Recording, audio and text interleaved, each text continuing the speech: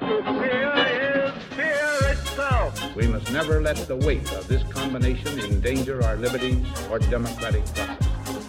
And so, my fellow Americans, ask not what your country can do for you. Ask what you can do for your country. I have a dream. Welcome to Great Men Back Then. Here's your host, Lauren Scott. You are listening to Radio Free Hillsdale 101.7 FM, and welcome to Great Men Back Then, where we talk about, you guessed it, great men, specifically great men from American history. Now, I know what you may be thinking right now. How can it be possible that a college student can possibly judge the character of some of the men in our history and call them great, especially when many of them had tremendous faults and made loads of mistakes?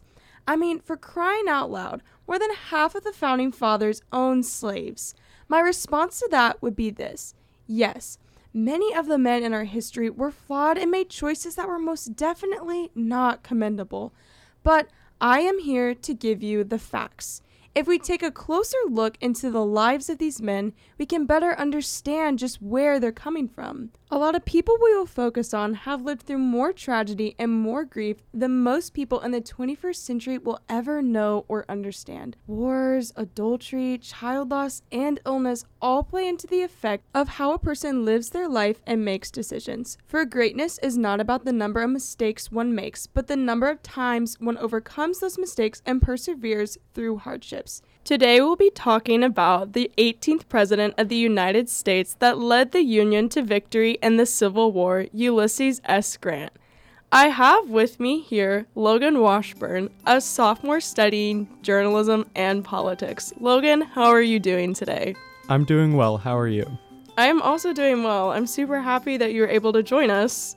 All right, without further ado, let's jump into it. Logan, your first question.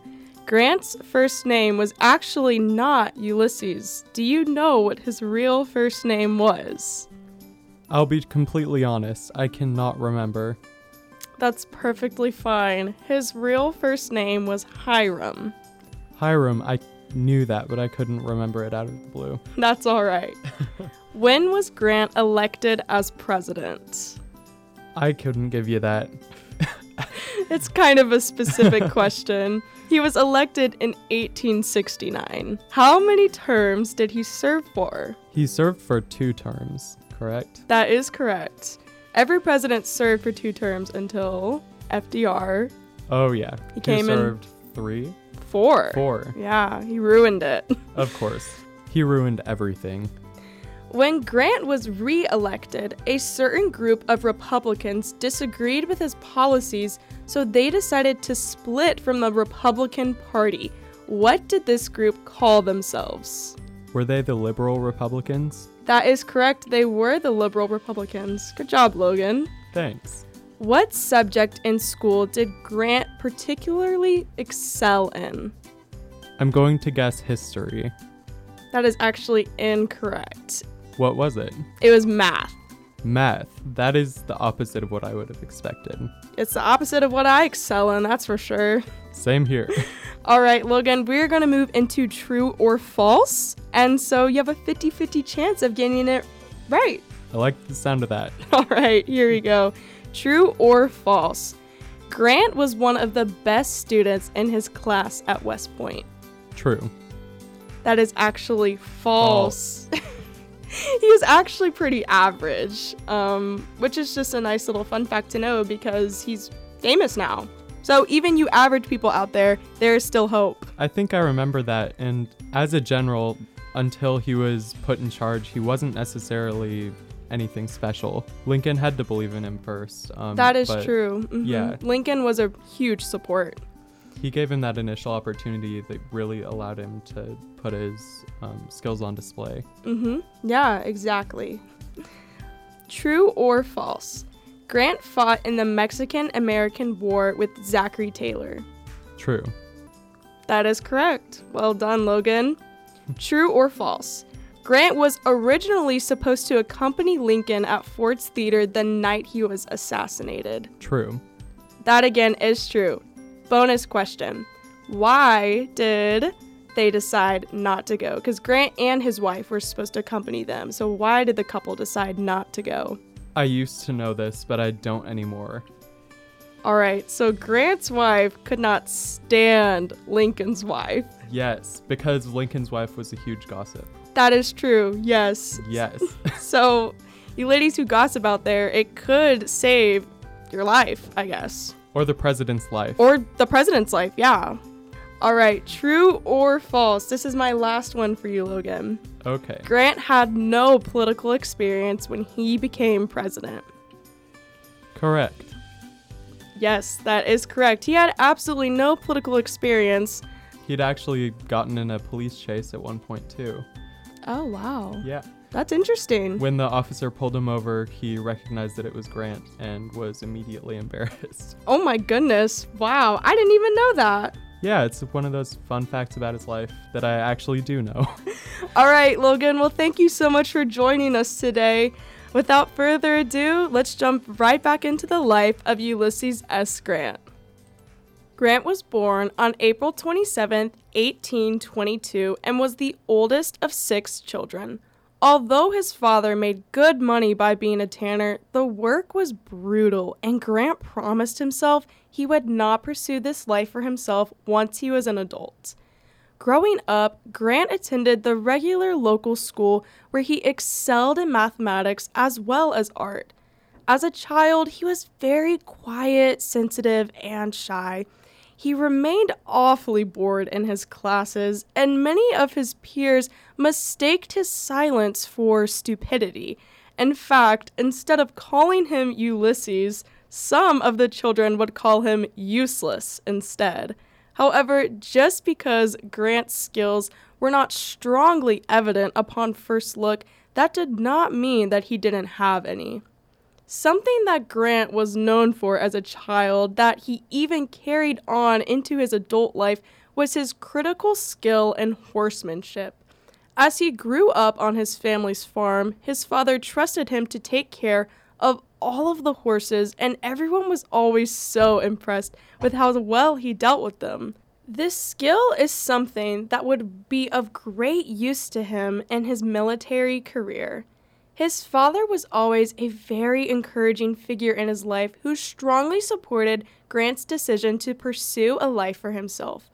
Although Grant's family had enough money to support a family with 6 children, they did not have enough money to send him to college.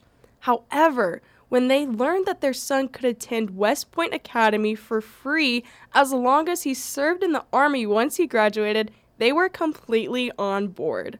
His father then applied for an appointment to the academy for his son without even telling him. However, once Grant found out that he could see a new part of the world and live a new and independent life, it did not take much convincing for him to get on board as well. His journey to West Point has much to do with why he is known as Ulysses S. Grant and not his real name, which is Hiram Ulysses Grant.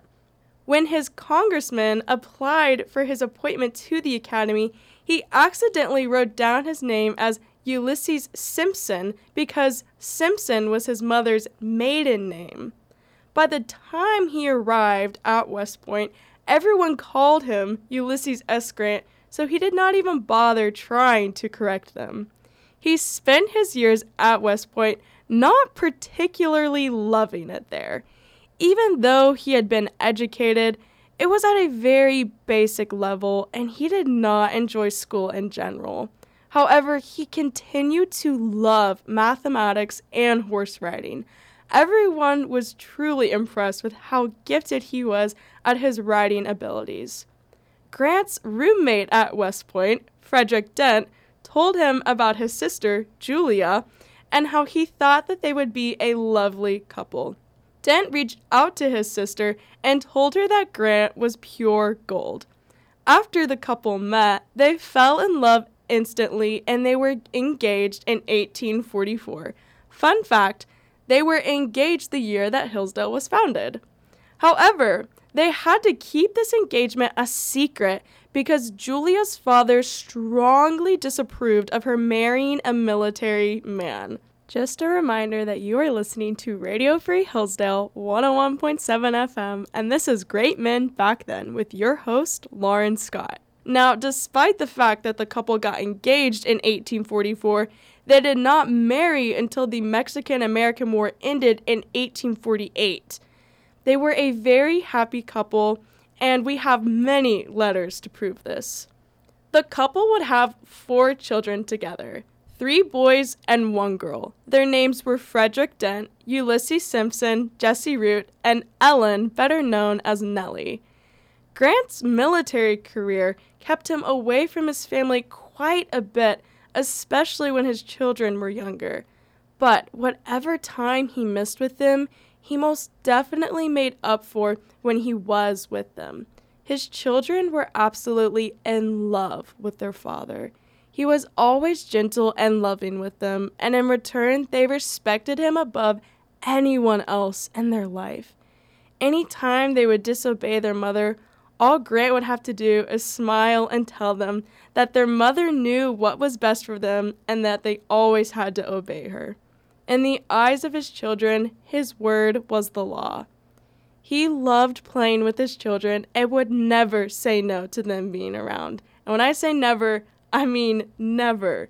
They would climb on his back and even wrap their arms around his neck when he was trying to write letters. This often led to bad handwriting and disheveled papers, but Grant never once complained nor told his children to stop. His favorite out of all the children was his daughter, Nellie. He loved his daughter and always wanted her to be happy, to the point where he spoiled her quite badly. The way that he spoiled her even became an item of gossip in Washington. However, she was never spoiled to the point where she no longer disrespected her father, but he just wanted her to have any and everything that she wanted. In 1874, Nellie got engaged to an Englishman, and Grant highly disapproved of him. He did not believe this man would be a good fit for his daughter due to his lack of maturity and his great vanity. He begged his daughter not to follow through with this marriage, but young Nellie was blinded by young love. In fact, she was only 18 years old, and the couple was planning to move overseas after the wedding. The couple was married at the White House, and it was a grand social occasion that fascinated many Americans around the world. On the night of the ceremony, Grant was found in Nellie's bedroom, sobbing uncontrollably. The remaining letters we have that Grant wrote to his daughter shows us that he was still very affectionate and loving towards his daughter, even after she married a man who he disapproved of. He often tried to convince her to move back to the United States where they could raise their children as Americans, but this never ended up happening, at least in Grant's lifetime. It was not until after the death of her father that she divorced her husband and moved back to America with her children to live with her mother in Washington, D.C. In 1854, Grant resigned from the Army. We are not entirely sure why he resigned, but many people believe it was due to his excess consumption of alcohol. After he resigned, he had a very difficult time supporting his family. Grant was a man who lived his life in accordance with his principles. With that being said, he refused to own any slaves, even if that meant he would struggle to support his family. There was even one Christmas where he pawned his watch for $22 in order to buy presents for his children. He eventually started working for his younger brother at a leather shop in order to provide for his family.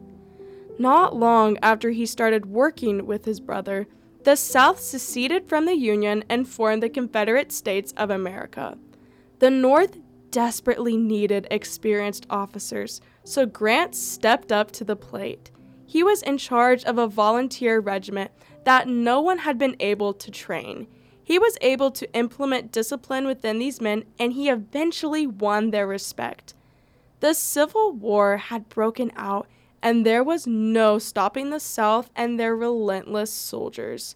Many people were growing weary of the Northern general, George McClellan. He was known as the general who did not fight to win, but he only fought to avoid losing. With that being said, he was always extremely overcautious to the point where he was viewed as a cowardice general. Now, because of the ineffectiveness of McClellan's strategies, President Lincoln appointed Grant as the general who would lead the North to victory. The clash at Belmont in 1861 was the first time Grant led his men in a major engagement. The Union Army displayed something that they had never displayed before, and that was the willingness to fight. It was after this encounter that Grant later wrote about the enemy, quote, "I never forgot that he had as much reason to fear my forces as I had his," end quote. This new mentality gave him and his men the courage and ambition they needed to capture Fort Donelson and Fort Henry in 1862. Both of these accomplishments were very significant, especially the capturing of Fort Donelson. He accepted the surrender of an entire Confederate force, earning himself the nickname Unconditional Surrender Grant. This was also the first significant victory of the North, and it led to Grant's nationwide fame after he received his new position of Major General. There was no doubt that Grant was relentless and would fight until victory was theirs. Anyone who encountered Grant was astonished by his stoic presence, even in the face of bloody war. He remained calm always, and his commands were always clear and concise. Just a reminder that you are listening to Radio Free Hillsdale 101.7 FM, and this is Great Men Back Then with your host, Lauren Scott. His strategies led to the South's surrender of Vicksburg, which meant that the North now had full control of the Mississippi River. This was extremely important because it shut down the Confederates' trade and transportation. After hearing of the Northern victory, President Lincoln said, quote, "Grant is my man and I am his," end quote. It was late in 1864 that the South simply lost their will to fight. Grant's ambition and relentless attacks led to the surrender in 1865. In just 4 years, Grant went from a man who was struggling to support his family to one of the most well-known men in the nation. In 1866, he was named General of the Armies, a rank that had been given to no other man except George Washington. After the Civil War, the nation was completely torn apart.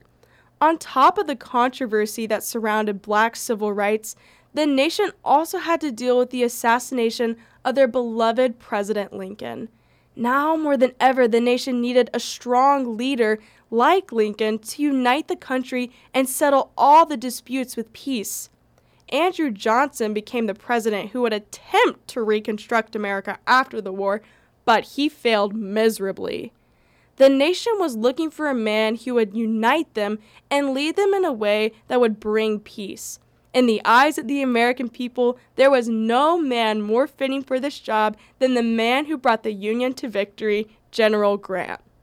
As president, Grant stayed true to what he believed by supporting civil rights for all African Americans and even federal government intervention in the South towards hateful Southerners.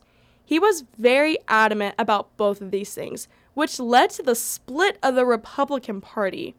Those who did not agree with how Grant supported civil rights for blacks split from the party and formed into a group called the Liberal Republicans. However, this group was not really a threat, which led to Grant winning the election of 1872 perhaps even more easily than he won the first one. With his re-election came an immense Republican majority into both houses of Congress. Grant decided to run for only 2 terms and then pursue his dream of traveling after he retired. Starting in the year of 1876, Grant and his wife traveled to many places all over the world. He was greeted as a hero who preserved America's democracy everywhere he went. When he returned to America a couple years later, he found that his popularity had remained strong throughout the nation, so he decided to run for president again in the year of 1880. However, despite his popularity amongst many Republicans in the nation, he underestimated his enemies even within his own party, and he did not end up winning the election. After his defeat in the election of 1880, Grant was in some serious financial trouble. On top of all of his financial struggles, he was diagnosed with throat cancer, and he knew that his days were very limited. Determined to leave his family with some sort of inheritance, he decided to then write a book about his life as general in the Civil War. Now, although Century Magazine offered to publish this book for him, Mark Twain proposed a better offer. He ended up publishing his book through Twain's publishing company. Grant spent his last days on his porch writing his book. Wrapped in blankets and frail as can be, he was determined to leave his family with a comfortable life. During this process, the cancer took away Grant's ability to speak, so writing was not only his way of life and the way he was able to communicate, but it would soon pave the way for his family to enjoy their lives, as this book would set them up for success. It was the last thing he did to show his love for them. Grant died on July 23, 1885, just days before he finished his book. His book was a huge success, which led to his family being taken care of financially for the rest of their lives. His funeral had over 1 million people show up, and people all over the nation honored Grant for the noble and brave soldier, father, and president that he was. Grant was a man who remained true to his beliefs even in the face of adversity, and because of that, I argue he was a great man. He was great for refusing to own slaves even whenever he would become poor because of it. He was great for being a loving father and giving his children the best life possible. He was great for leading the North to victory in the Civil War, which led to the freeing of the slaves in the United States. Thank you for listening to Great Men Back Then, where we talk about great men who shaped our nation into what it is today. I hope you have enjoyed today's episode and even learned something new about Ulysses S. Grant, or should I say, Ulysses Hiram Grant. Come back next week as we will talk about another great man on Great Men Back Then with your host, Lauren Scott, on Radio Free Hillsdale 101.7 FM.